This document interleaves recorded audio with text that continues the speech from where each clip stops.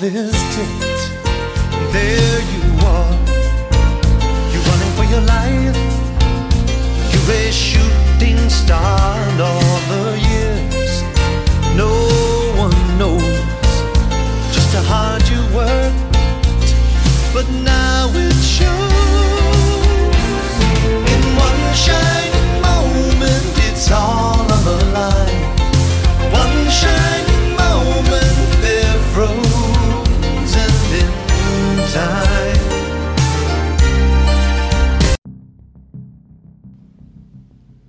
Coaches, welcome to the Championship Vision Podcast. Coach Kevin Furtado. Hey, if you want to know who are the best high school basketball coaches and leaders in our country are, you need to stay tuned and listen to the Championship Vision Podcast. We have some of the most renowned and best high school basketball coaches and PE teachers from around the country. Coaches you might not have heard of, but have amazing ideas.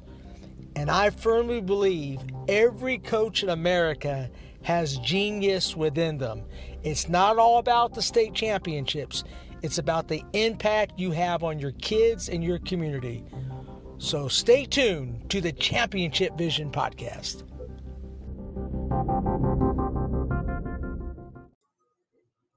Coaches, welcome back to the Championship Vision Podcast. This is Coach Kevin Furtado.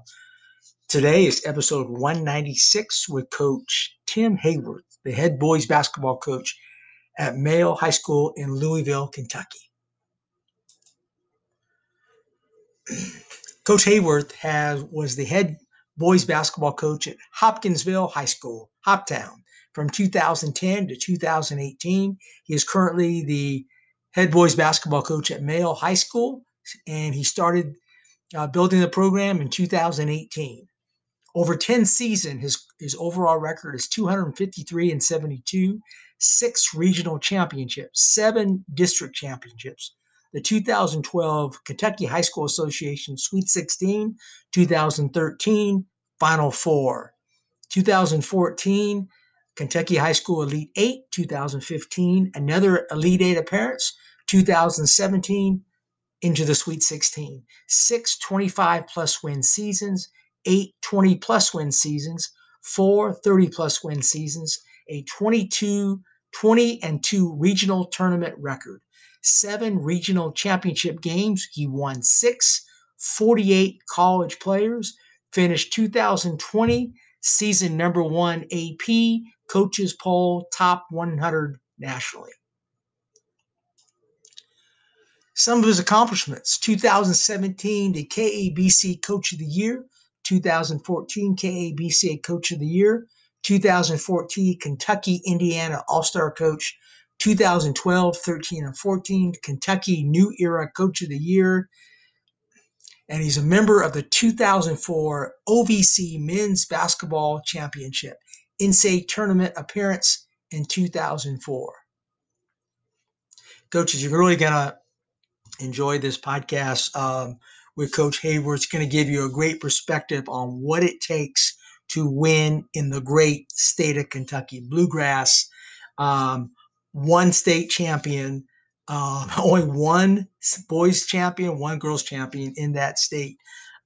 This is a pure basketball state. You're really going to get a great perspective on what it takes to win at the highest level.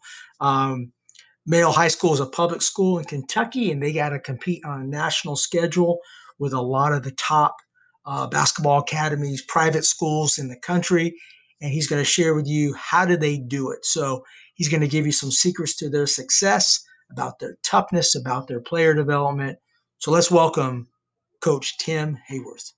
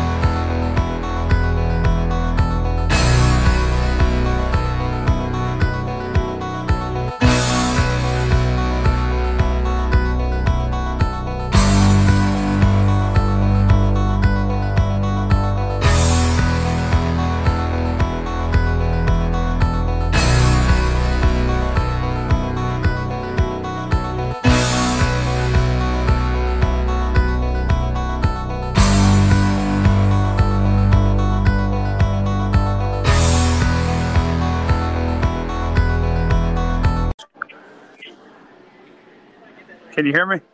Hey, Coach. Hey, how you doing? Hey, Tim. What's going on? Oh, nothing much. Hey, I'm at a restaurant, or is it too loud in here? Actually, I don't hear any other noise and so forth. That sounds pretty good. Okay. And Awesome. yeah. Well, that's great, man.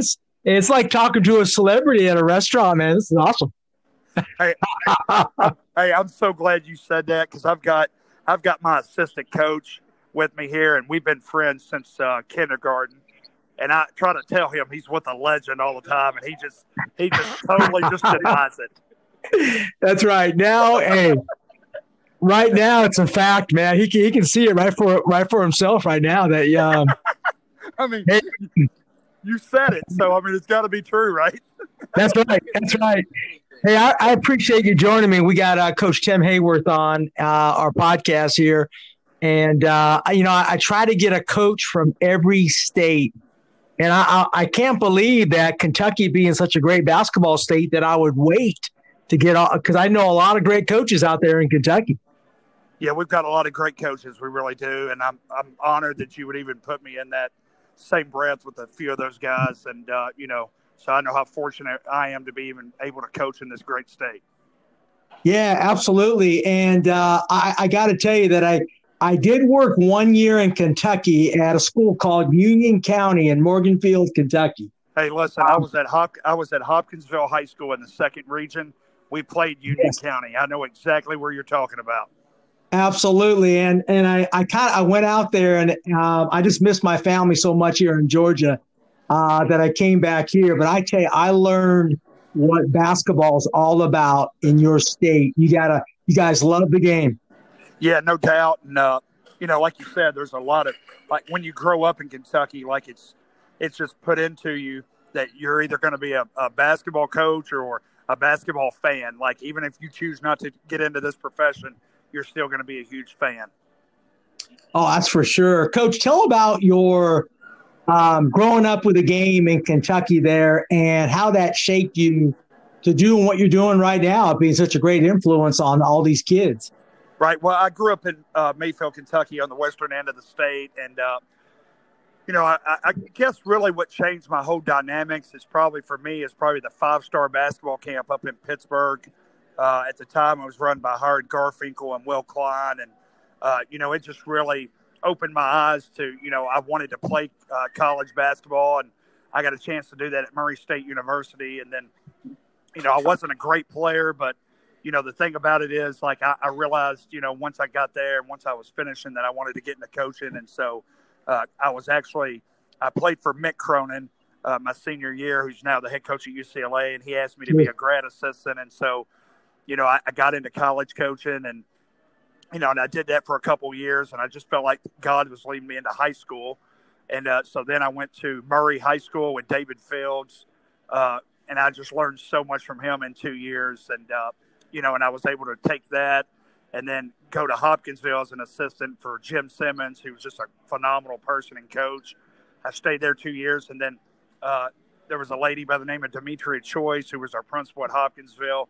I had zero head coaching experience, and she told me, she said, "I believe in you. I believe in what you're about." And she said, "I want you to be the next head coach here." And so I was at Hopkinsville for 8 years as the head coach, and then and then got this great opportunity to, I feel like Louisville Male High School is the best high school in the state. And, and I think John Kelsey, our athletic director, he told me that I was the guy for the job. And so, he could have hired a bunch of other guys, and so he took a chance on me. He didn't really know me that well other than, just seeing me, on the sidelines at the state tournament and those kind of things. And he was like, "I believe I believe in you, believe what you're about."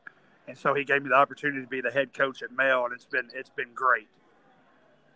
Yeah, and it's important that, would you agree, Tim, that it has to be a good fit? Obviously, Coach Kelsey saw that you would be a good fit at Male. What do you recommend to the coaches that are listening and so forth? What do you recommend how they should act? And because you never know, somebody could be watching, right?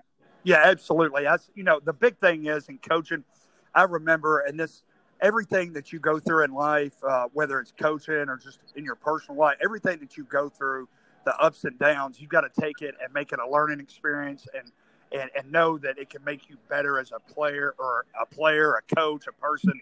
And so, I would tell those young coaches, do all the stuff that it takes for the head coach to be successful. Do all the jobs that nobody else wants to do, that nobody else sees, and try to be the first person in the gym, the last one to leave, and don't do things for kids where everybody can see it. Like, have a good heart for kids and do things for them because it's the right thing to do, and that God's blessed you with an opportunity to be impactful in their lives. And that's, I'm not perfect, but that's what I try to do. I really try to, work as hard as I possibly can, have fun with my coaches and my kids that I coach, and then just see where it falls from there.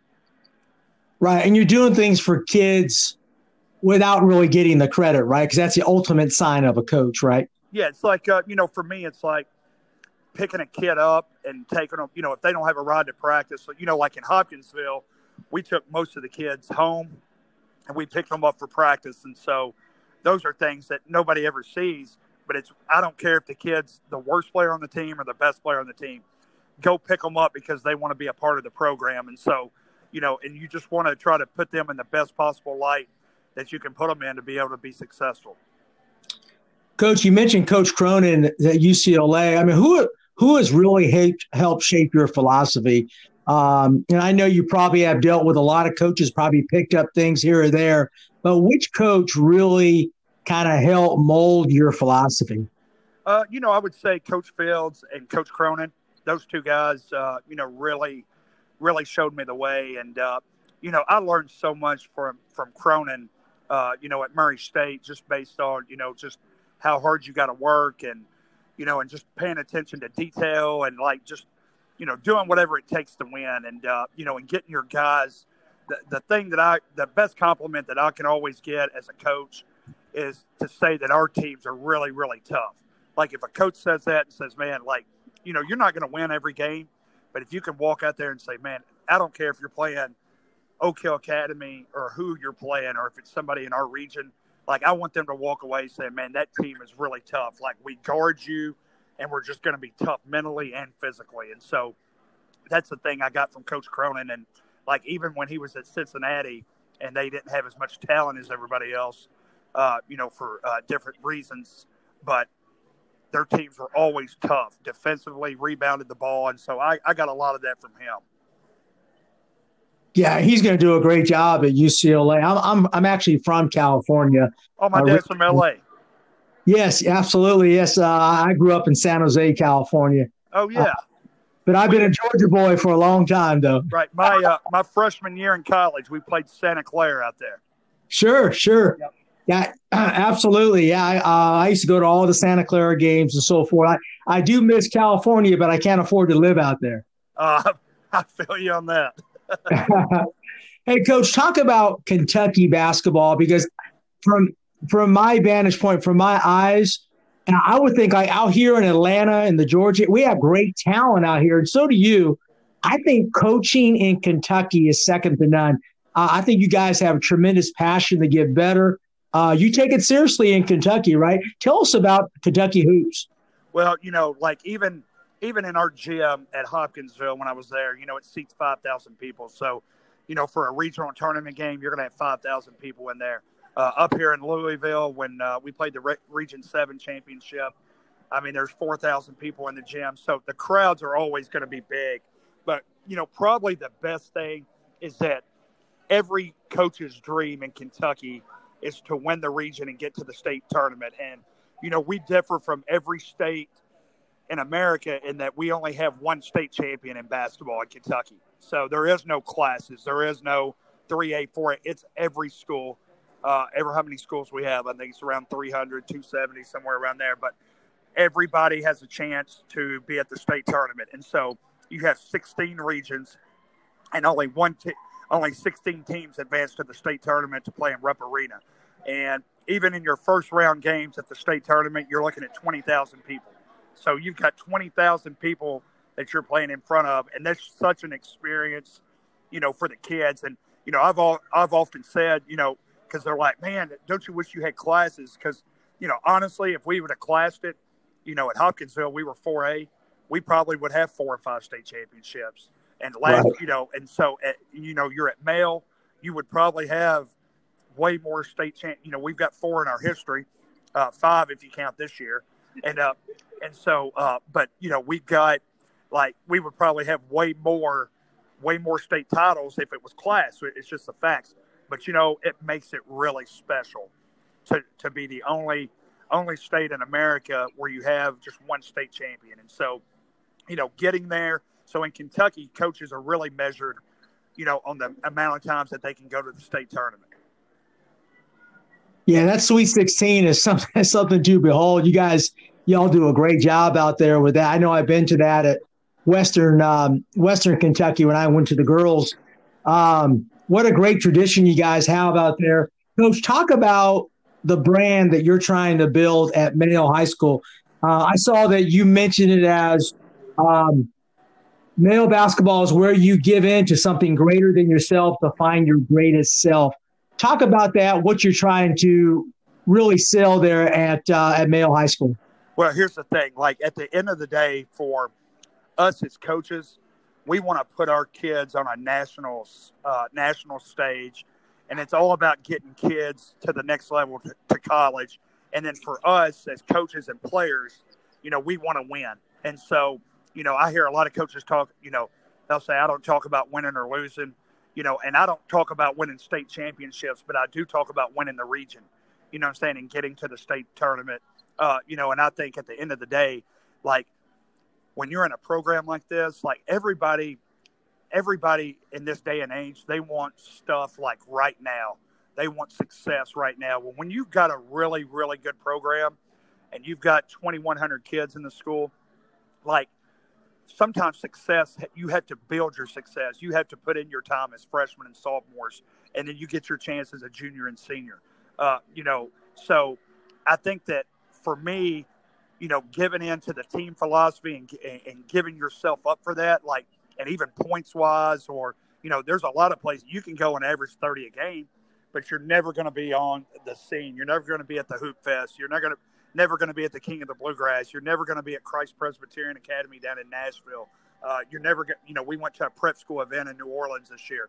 You're not going to have those opportunities, you know what I'm saying? And so, so you have to give up some of your goals, maybe scoring wise and all that, to really benefit on being on a national scene, when you're at Louisville Male High School. And so,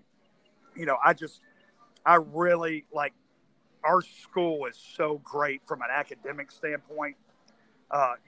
Every kid's going to have their shirt tucked in. They're going to wear khaki pants.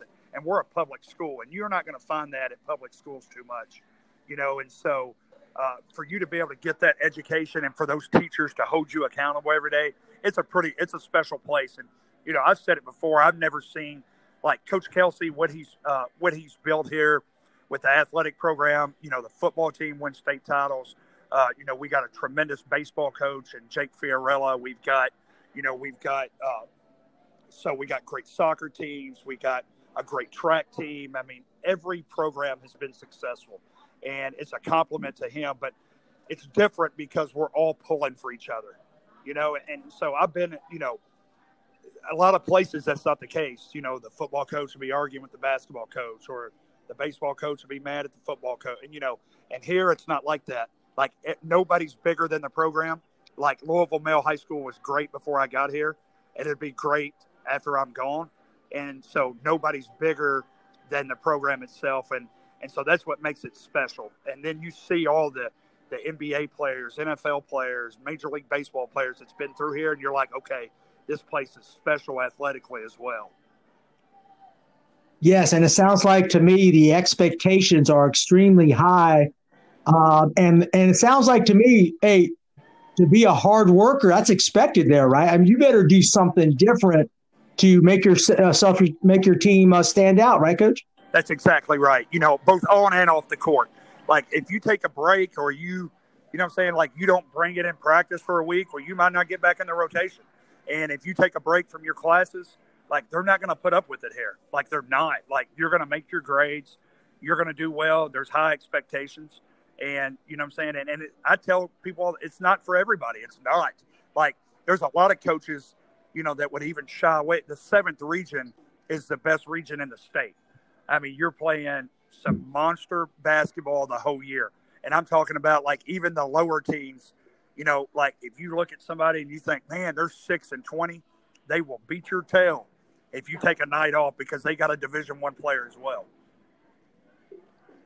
Yeah, absolutely, Coach. And talk about, from talking to all these great coaches around the country and so forth that have, coach multiple state championships, even during this pandemic, you can find out what your culture is made of. What have you guys done during this time? So I know out here in Georgia, we can practice, but we can't compete against other schools right now.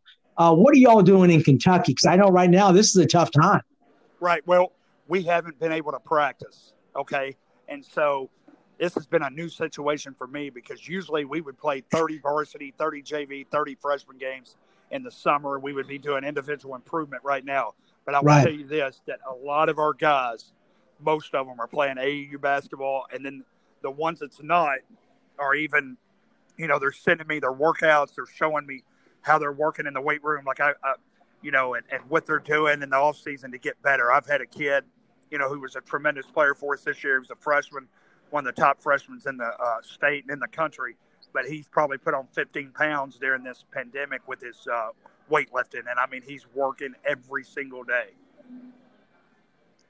Yeah, that's great. So you guys, that culture is still kind of building. You guys have high expectations. The coaches and the kids are still trying to grow and get better, it sounds like. Talk about your team coming back, Coach. Give us a scattering report on your team coming up this season.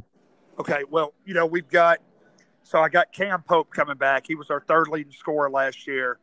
Just a tremendous scorer. He shot 48% from three.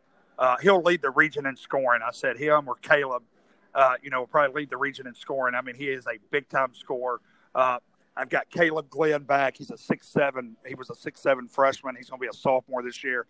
He's going to be as good as he wants. He's a top 100 player in the nation, in my opinion. And so, he'll pick his school one day. And so, I look for him to have a dominant year. He averaged a double-double as a freshman.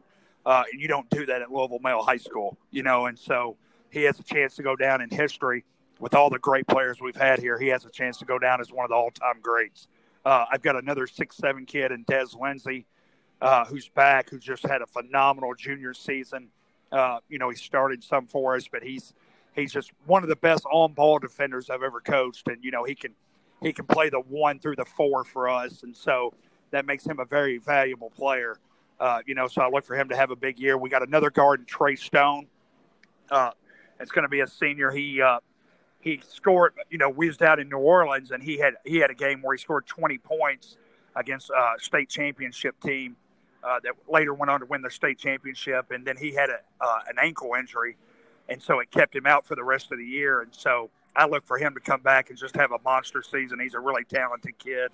And then we've got Jordan Mundell, who was a player on JV, but I look for him to really have a big senior year, just as far as leadership, and the same with Johnny McCauley.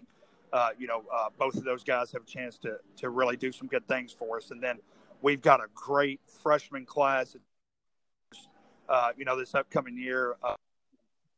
I had a tremendous JV season last year. Kyron Tilley, Jamal Chambers.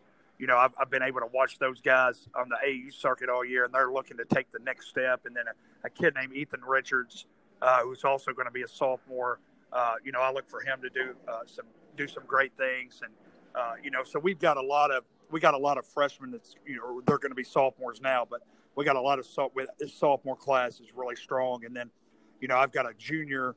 I've got a kid, Selah Brown, who's been recruited by all sorts of Division I football schools, Power 5 football schools. He's just a tough kid. And, he's going to be a big part of what we do this upcoming season. So, and I'm leaving some guys. We're going to be 10 or 11 deep, and we're going to play the way we always play, and we're going to be really good. Yeah, it sounds like that to me. Can you help us out? Because we got a lot of public school coaches that listen to the podcast, as well as private school. Talk about how tough it is in a public school setting. You got to really focus on player development, not as much as player acquisition. I know it sounds kind of controversial. How do you develop players there at Male? Because if you're deep, you guys are doing something right in player development, strength development. Give us an insight on how you guys do that. Yeah, it's really important. I think skill development may be the most important thing, in a basketball team when you're trying to build a program in toughness. And so you get toughness in the weight room, and then from a skill set, if you can handle the ball and shoot it, you're always going to be a threat in basketball. So there's always going to be a spot for you on the floor. And so, I've got a great coaching staff with Coach Cates, Coach Hamsley, Coach Balfour. Balfour played at University of Louisville on their 2013 national championship team. He does a tremendous job from an individual skills set, and so he really helps me out there. And then, so we have some guys that really Coach BB gets in the gym, and so it's really good because we've got 5-6 coaches that really try to push the kids and try to get them better. And then, and we talked about this earlier, I think culture is huge. And so Coach Cathy, who's, a dear friend of mine, he's now the assistant principal here, but he does our social media. And I think that's huge. And even building culture, I think you constantly got to be on social media, promoting kids and promoting what you're about. And, he does an unbelievable job at that. The best I've ever seen. Yeah, and talk about, let's kind of continue with player development. Give me a sample, because I'm at a small single-A school here in Georgia, but I have some good players. We have to develop our players. I believe that you really focus on the kid's strength. So if I have a great shooter, man, she's going to become a superior shooter, and we try to work on her weaknesses, but I really focus on her strength. Is that different than what you guys do? No, so here's the thing. I think you've got to so I'm big on ball handling. So if you can get from point A to point B, I really believe, so we have to put kids in a position, even if it's not your strength at some point, like you've got to become you can be such a better ball handler in 4 months, 6 months, a year, 2 years. Like you can really improve your game from a ball handling perspective. And so I think most of our individual workouts, or even during practice, for me, we want to do a lot of full court stuff, whether it's full court, 1-on-1, 2-on-2. We got a drill called the Kentucky shooting drill where it's full court. Everybody's got to be on the move. So even when you're passing, those kind of things, I think it just helps you to become more like a guard. So when you're out on the floor, you're not as awkward with it. You know what I mean? And so, I tell kids all the strengths during games, go to your weaknesses during practice. And I think that's always been my philosophy. So very seldom have I had now keep in mind, we've had talent. So, so you have to understand, it's not like I'm not saying I'm sitting here developing a kid that has zero talent and then he becomes an All-American. So we've got talent. And so what we try to do with that talent is try to get them to work on all their weaknesses, because if I always try to picture, if I'm coaching against us, what would I do? You know what I'm saying? And so that's what I try to do. So our individual improvement is always going to be, it's going to be hard, fast-paced, fast-moving for 50 minutes. You know what I'm saying? You don't have to stay in there 3 or 4 hours. I think you've got to get those kids to go hard, in a certain amount of time and get in there and get your stuff done. Yeah, and give me a specific example, Coach, of let's say I have my guard and so forth, and we're trying to get her more powerful at the finish. She's really a great shooter. We're trying to get her stronger at the finish.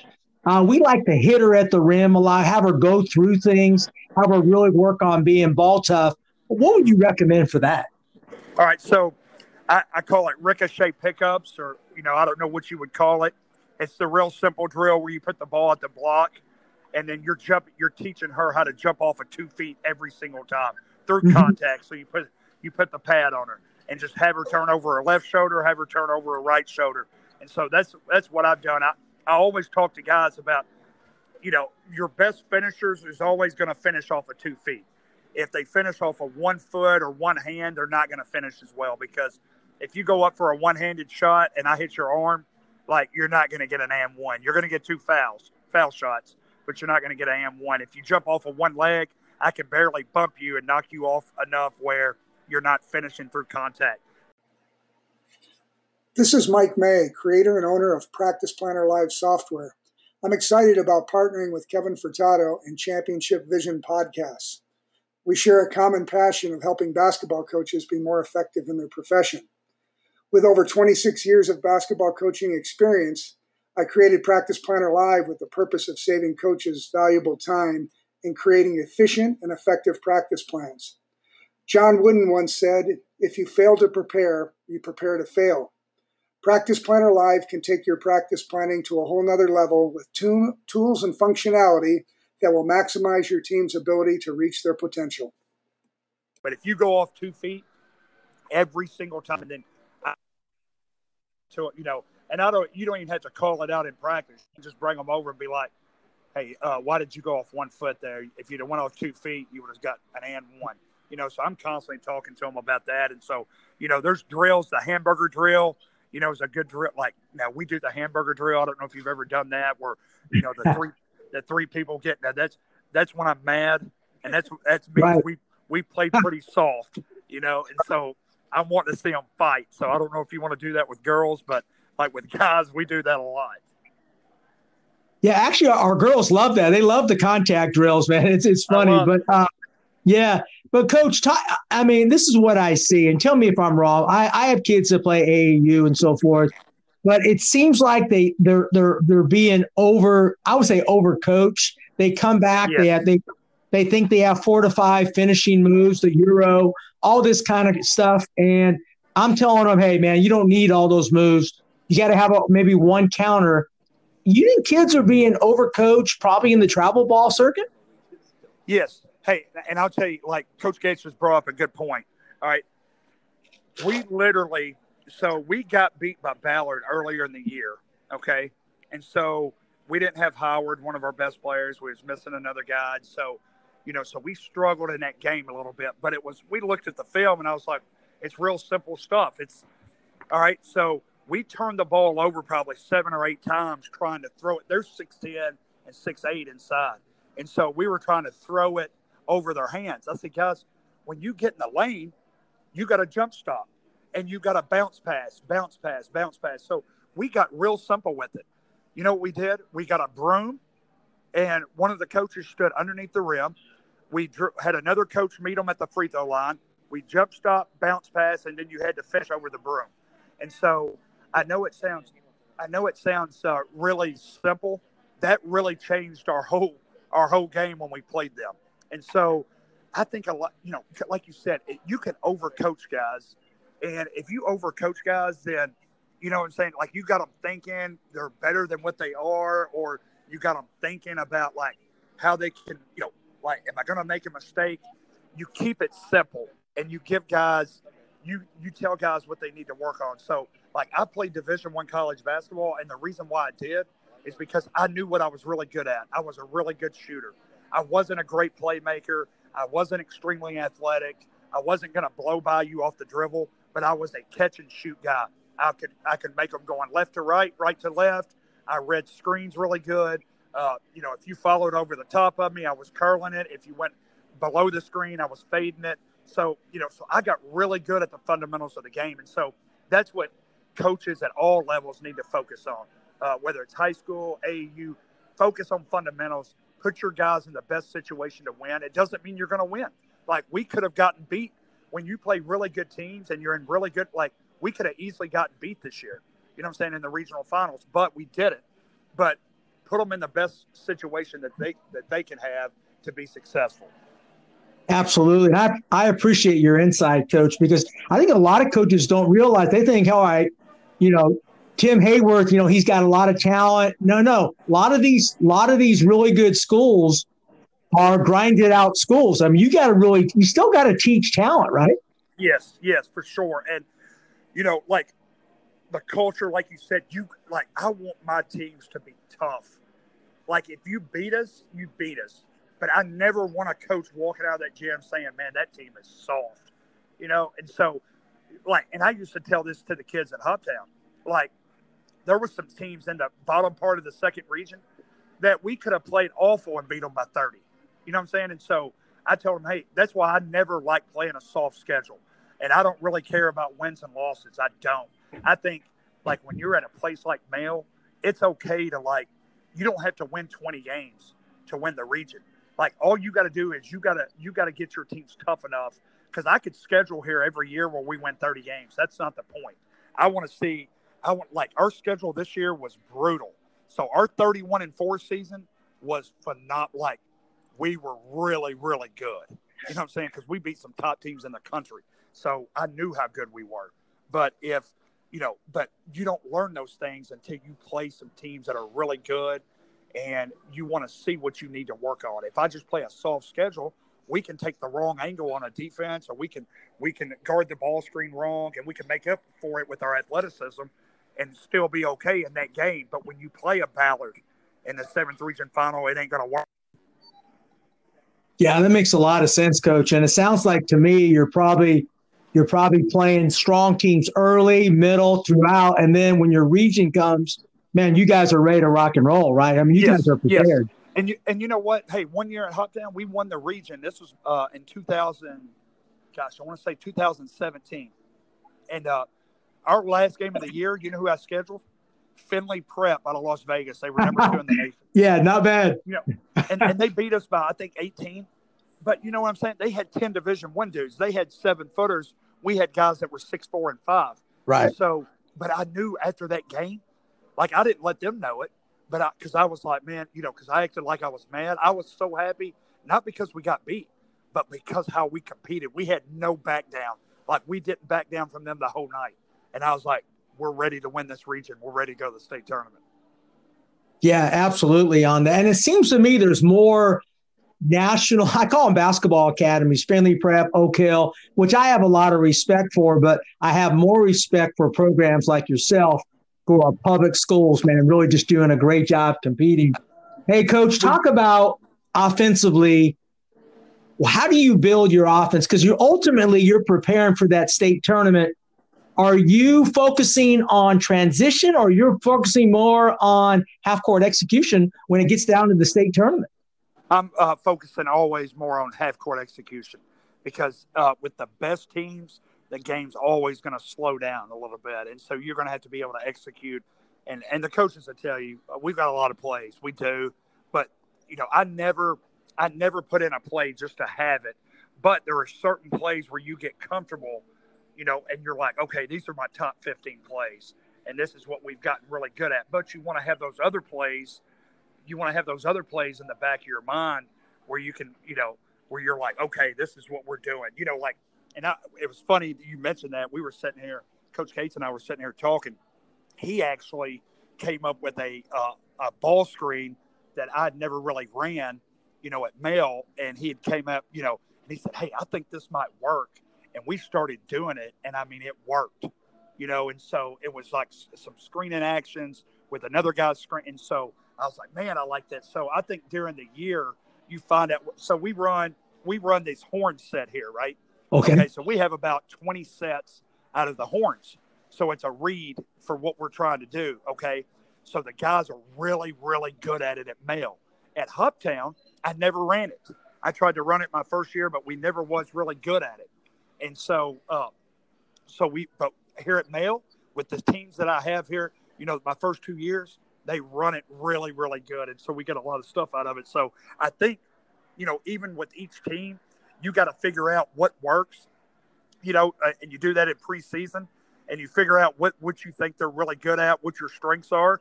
And then I think you just keep building on it as the year goes on.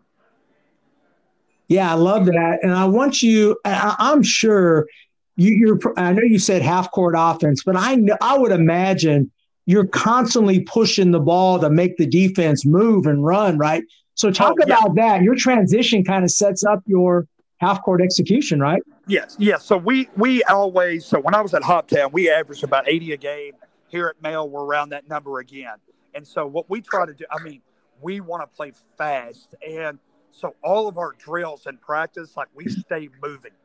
So it makes it real easy for transition, and so as a coach, sometimes we might play we might play 5-on-5. Okay. And so I won't tell them. So we will keep the scoreboard, but I will not tell them what I'm keeping for that day. So I might say the only way we're going to score is if we get out in transition. So we can't score off of a set, and they don't necessarily know it. So we might run a set and they may score and I may not put it up on the board. You see what I'm saying? And so they'll say, why? Well, because there's a certain thing that we're doing today. And so we get a transition bucket, I'll put it up there and they'll be like, uh-oh. So we're only way we can score today is on transition, for this 10-minute segment, and so it makes the guys want to be like, okay, or, we might say the only way we're scoring is if we run our half court sets.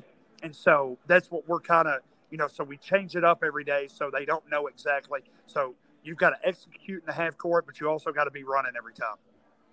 Yeah, and sometimes kids think they're running and they're not, because we teach our kids literally the run to the corners. Yes, so us too. Kids take shortcuts, right? Because eventually they're going to creep up. How do you do that in transition? I blow the whistle, and I'll tell, like, if they don't sprint to the corner and they're 2 feet up where they're not supposed to be, I either sub them out or I just tell them that we're going to run a 17. Right. We're not, because that spacing is so important. That 2 feet is the difference between getting a wide open look and not.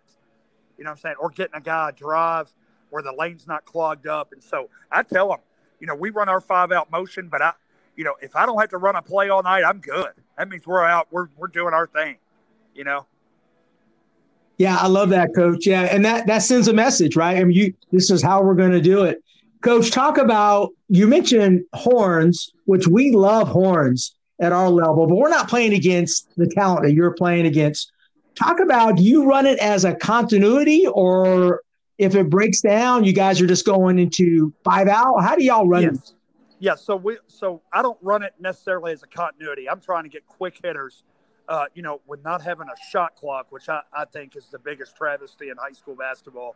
So if you can help get a shot clock, let all your partners know we need a shot clock in high school basketball. But so what we try to do is we try to run quick hitters to try to get shots up. You know what I'm saying? Like, we don't want to take 50 seconds off the clock. But at the same time, if they guard it, we'll go into our 5-out motion, passing and cutting and trying to drive and get another shot. So that's why it's so important in all of our shooting drills to know where you're sliding. So if the guy drives baseline, there's got to be a guy in the corner. You know what I'm saying? Like, if a guy, if you drive from the top of the key, guy's got to slide to the corner. And so you've got to constantly be and then you just got to hold everybody accountable. Like, you got to take them out, even if it's for 30 seconds. You got to say, hey, bro, like, that guy drove baseline and you weren't in the corner. Why were you not in the corner? And oh man, coach, I forgot. Okay, good. Like 30 seconds. Go back in 30 seconds. Right. You know what I'm saying? Yep. Coach, since you brought up the shot clock, the state of Georgia, we are adding it in this year. That's awesome. Only for specific tournaments, and then next year in the region, and then the following year it's going to be for all games.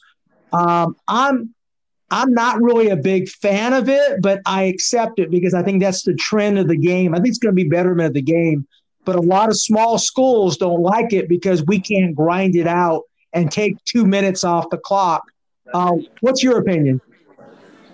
Well, I think you know my opinion.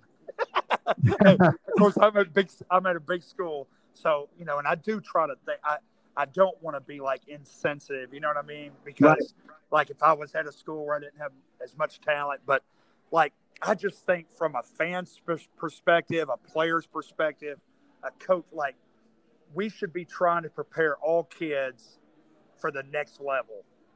You know what I'm saying? And so if that's an opportunity for them, and sometimes it's not, but like, I think we ought to prepare kids for the next level, and the next level has a shot clock, 35 seconds. So I think we ought to have a 35-second shot clock to try to help prepare them for college.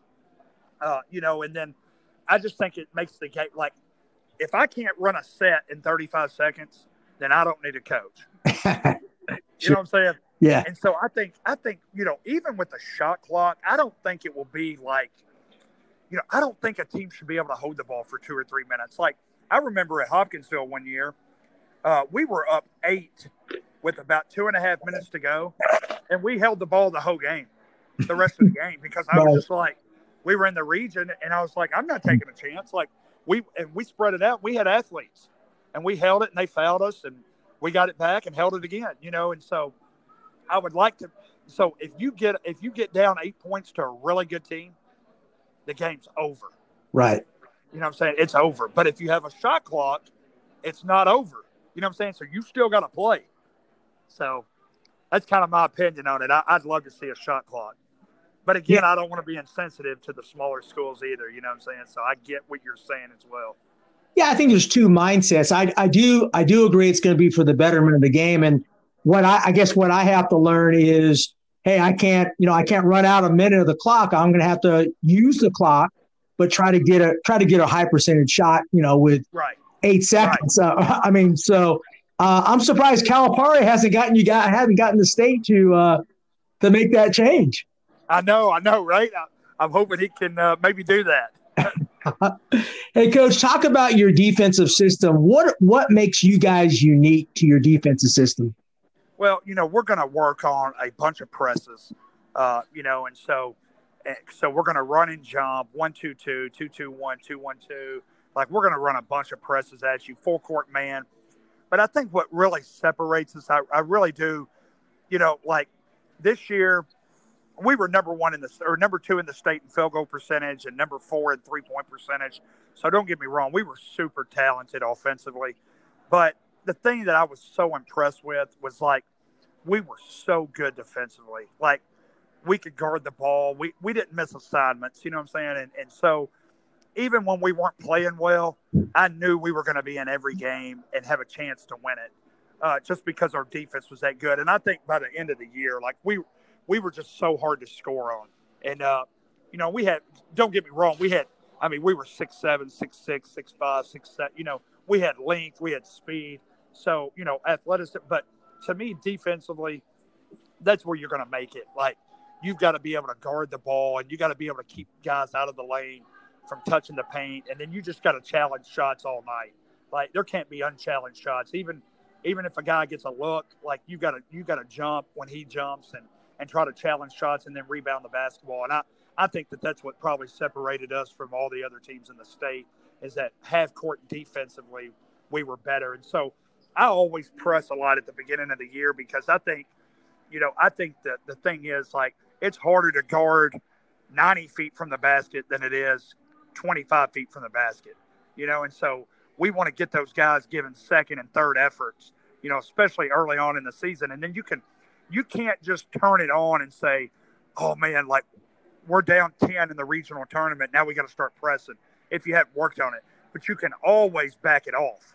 You can always say, you know what, man, we're so aggressive right here, we're giving up buckets, so now we can just drop back and be solid. So I even think in the region this year, we played full court man the whole regional tournament. Like, full court man. We never run and jumped, I don't think, one time. Yeah. So is your philosophy there to you want to play a defense where you're playing to beat the best teams, right? Yes, absolutely. Yep. And so this is funny you say that. Like, one year at Hopkinsville, now we work on defenses that we may not use, but we start working on pretty much in January, where we might go 7 or 8 minutes in a practice plan, and we will work on that defense for the rest of the year. And so one year we ran a 1-2-2 point drop, and I had never run it as a coach, but we were working on it. Well, we got in a situation in the regional tournament where a team was really hurting us with penetration. And so we were down like 10, and I went to the 1-2-2 point drop, and it changed the whole complexion of the game. Now, you got to understand, as a coach, you can't be afraid to fail. Like, we could have went to the 1-2-2 point drop and got down 20 and got beat. And so you got to be willing, you got to be grown man about it, and be okay with your own skin, and be like, what's going to happen here? Everybody's going to ridicule me after the game, and they're going to say it's my fault. And you got to be okay with that.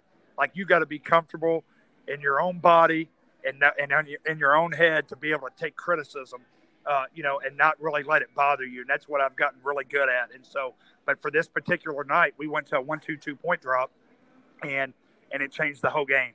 And we ended up winning the game by like 15, 16 points. Yeah.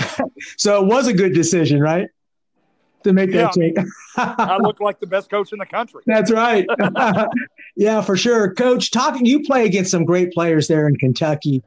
What is your philosophy? Because I know when I spoken to the great coaches out here in Georgia, one coach told me, she says, and she coaches at Westlake out here, is nationally ranked girls program.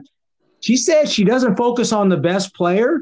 She focuses on limiting the opponent's other players. And yes. I found that kind of different. But what's your approach? It's funny that you say that because I kind of had the same approach. If the team is really, really good. Now, if that team only has him, I'm going to say we're gonna throw two guys at him. We're going to run and jump and take. So I've done it both ways, where we've run and jumped the whole night. Like if you got a stud, like I'm sending somebody the whole night in the full court and the half court. Like I'm going to take the ball out of his hands. If you've got a really, really good team, so Trinity had a really good team last year. They won the state title, and they had a kid named David Johnson, who I love his game. He's at the University of Louisville. He'll be an NBA player. And so they had other really good players around him. So my philosophy when we were playing them was we weren't going to let him get everybody else involved. We felt like we beat them last year. We beat them in triple overtime at our place, and they were really good, and we were too. But but our philosophy was, and I think he had like maybe 34 in the game, but we held everybody else under 8 points, and so we ended up winning that game, and so, I think it just depends on what the other team has around them for me to say. So I don't think there's a definite, I don't say, but I do understand. Hi, this is Kurt Gilsdorf, Clackamas Community College women's basketball, formerly Oregon City High School girls basketball. And as a veteran coach, I'm always looking for new ideas, new things to listen to, somewhere I can improve my coaching. And I've discovered the Championship Vision podcast from Kevin Furtado, and it has become my number one go-to podcast each and every week. Kevin brings in guests that provide a unique perspective, whether it's on X's and O's, philosophy, drill work, whatever it might be. He's going to get something out there that's going to help me as a coach get better, and I think that's what we should all be doing as coaches, is helping each other get better. Kevin himself is always hungry to learn, and you can sense that in his podcast. And so, again, I can't recommend it highly enough. Championship Vision Podcast, Kevin Furtado. Keep up the great work. Because I used that philosophy that she had, I used it last year. Yeah, and I think she said that and there's some good players here in Georgia that, hey, she doesn't mind if that kid scores 30-plus points, long as we limit the other kids. And that it all depends on who you're playing, because they have 5 good players that could be a problem. But I had that philosophy one night, and the kid got 50 on us. Exactly. Yeah, so it can blow up. It works both ways. So it does. Yeah. Well, also the other night I was watching James Harden. I know the NBA's back and so forth, and every possession they were doubling them. Right. And he was, tossing the ball out.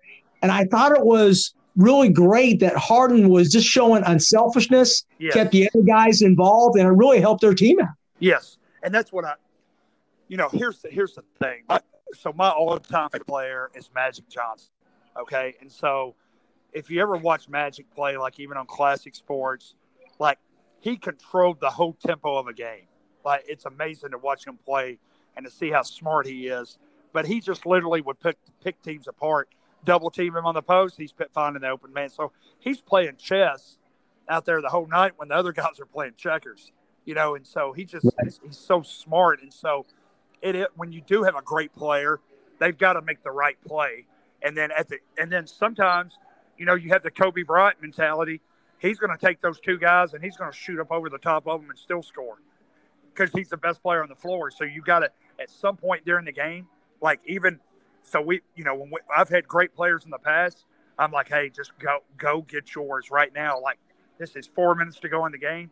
Like I'm running sets for you. You got to go score. You know what I'm saying?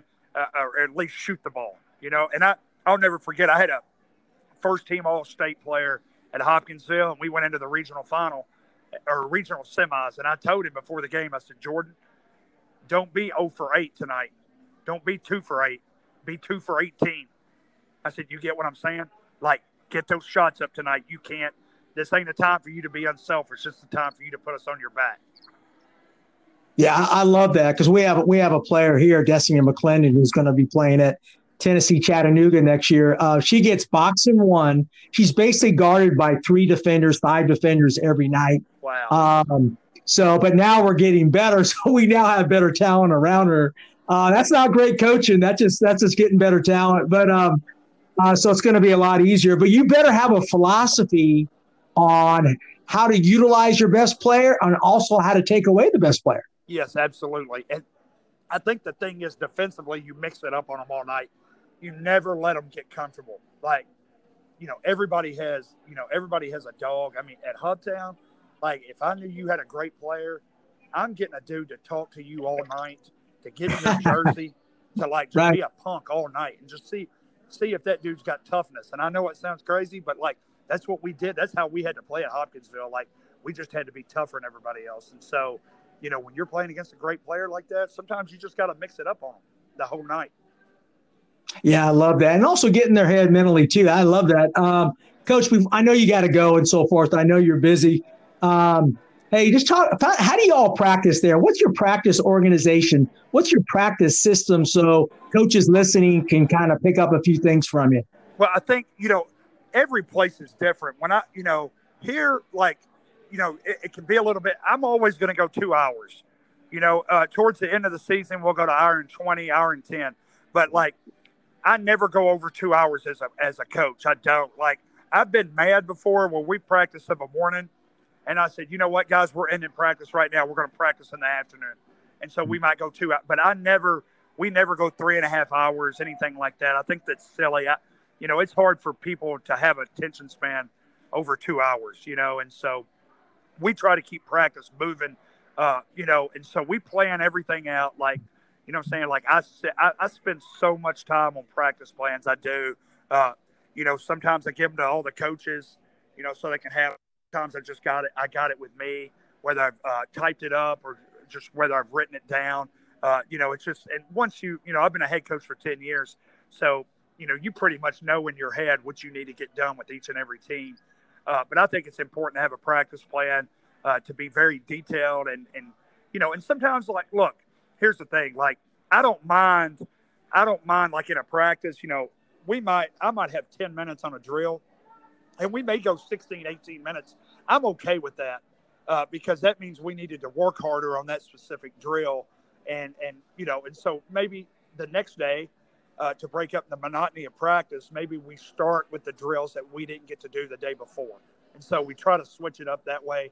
Like, at Hoptown, we would never come out and just stretch. We would always do something, like we would throw a football and we would run receiver patterns. And, we would always do something that was kind of like, just kind of crazy. Like, we might do an Indian run upstairs or do something fun, where it just breaks up the monotony of practice. I haven't done that as much here just because it's a different situation. But, I think it just depends really on where you're at. Yeah, I love that. I think, and live, us girls coaches, we have to master the art of fun in all business. So, yes. Because you'll lose kids. Yes, for sure. How do you do that? I'm sure at the boys level, man, you better have some fun too, right? Oh yeah, you got to have fun. Here's the thing: people, the players and coaches and teams that don't have fun, they'll never win it. I'm telling you, like, they won't win the big game. You don't put extra pressure on yourself, and the thing is, like, if you're not having fun, like, if I'm not having fun coaching, I'm not doing it, and that's the thing. Like, honestly, at Male, like, we love coaching. This place is amazing. And, and I mentioned Coach Kelsey earlier, but, like, he makes it fun for us. Like, we all go out to eat. Like, we went out to eat breakfast this morning. You know what I'm saying? Me, the baseball coach, Coach Kelsey, Coach Kathy, we go and hang out with each other. The football coach and I go out to eat. So we're all hanging out all the time. And so we have fun. And, and I bring it up all the time. We could have got beat in the regional and it would have still stuck with me. And, because I'm super competitive, but it ain't going to make or break me as a person. You know what I'm saying? I've got 3 kids at home, and a wife. And so it's not going to make or break me, like whether we win or lose a basketball game. But it is a passion of mine, and it does stick with me. I can tell you every loss. I can pretty much tell you every loss that I've ever had as a coach. So yeah, I love that. It just sounds like you guys have a great family there, and you guys are all in it. And probably it's good for you guys to kind of share, because you can learn just as much from a football coach as your baseball coach or your basketball coaches. You know what's funny? I literally, when I was at Hopkinsville, I went to some football clinics one year, and they said, "What are you doing?" I was like, "All I'm doing is I'm getting culture stuff. Like, obviously, I'm not X and O in football. I'm looking for that one clinic where I can get something on culture, or I'm looking for this where I can improve a kid here." So I go to other sports. I love, like, we had an unbelievable, our softball team last year finished #1 in the nation. And Coach Bloomer went to University of Duke as an assistant coach. So he's there, but he's one of the best coaches I've ever been around. And just to be able to see how he takes those girls and just gets them to just buy into everything he's telling them. And then you got Coach Wolf, who's won a state championship last year, state runner-up this year. He's won 2 state titles. Just an unbelievable football coach. And to see how he does things. You got Jake Fiorella, our baseball coach, and you see what he does on a daily basis. Never seen a coach, like, care about kids so much, and yet so he's demanding, but they respond to him so well, and that's why he's a great baseball coach. And you got our track coaches, Damon and Sherry, and all these people, and they're winning state championships. And you see how I just enjoy. I love going to different sporting events and watching to see how other coaches coach. I enjoy it. Yeah, and it looks like to me, greatness feeds greatness. You guys are all getting a touch of it. You all know it's kind of in the air right out there. Yeah, it is. It is. And it's a phenomenal place. It really is. Hey, Coach, before you go, just give us a couple drills. I always try to steal a couple drills from every coach. Give us a couple drills you all do that you really believe in, that, hey, this is part of our program. One, so we start practice a lot of times with Kentucky shooting drill. Just it's a 3-man weave. I know you probably do it. It's a 3-man weave where you got the 2 balls on the other end. The guy in the middle shooting the layup. The two wing players are shooting threes, and then you try to get to a certain amount of points. We do 120 points in 4 minutes.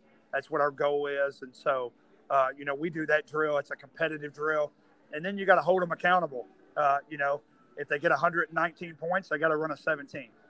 Like, there is no, "Oh man, coach, we were so close." Yeah, but that means you got beat. And so we don't want to ever accept being close, or, "Oh, we were almost there. We almost did this." We want to make sure that we win the game. We want to make sure that we score the 120 points. So that's one drill. And then, for me, I love toughness drills. Towel pushes, all those kind of things. And so we do a lot of competitive toughness drills. They hate the defensive slides that we do.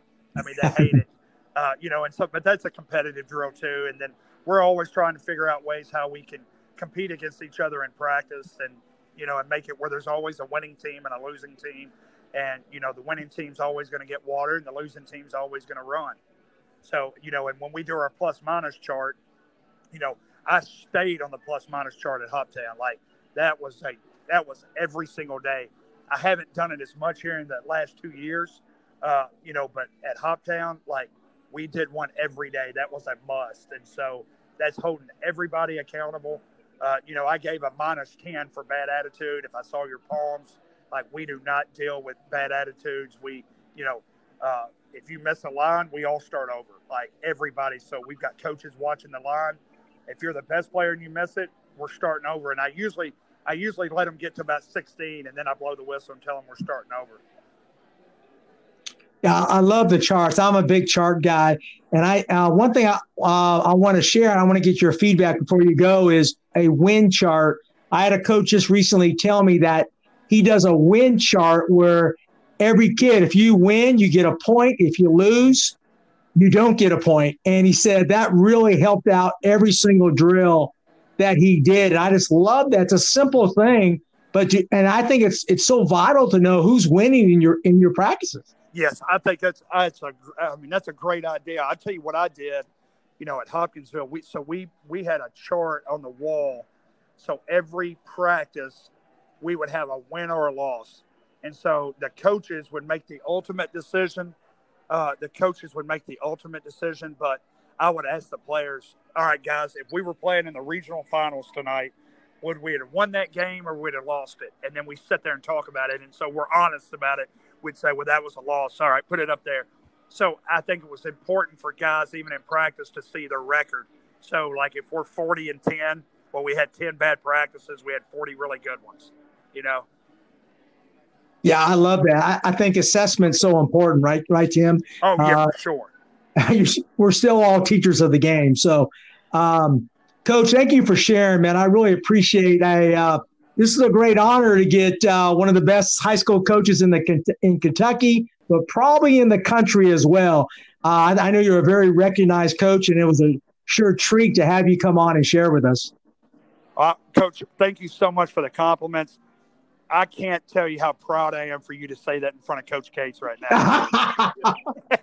That's right. He's going to hear about this for the next 6 months. Yeah, and a lot of other coaches are going to hear it as well. So that's awesome. Yeah, that's right. Awesome. Well, I really do. I'm humbled. I'm serious. I've had great players and great assistant coaches. I never say a coach works for me.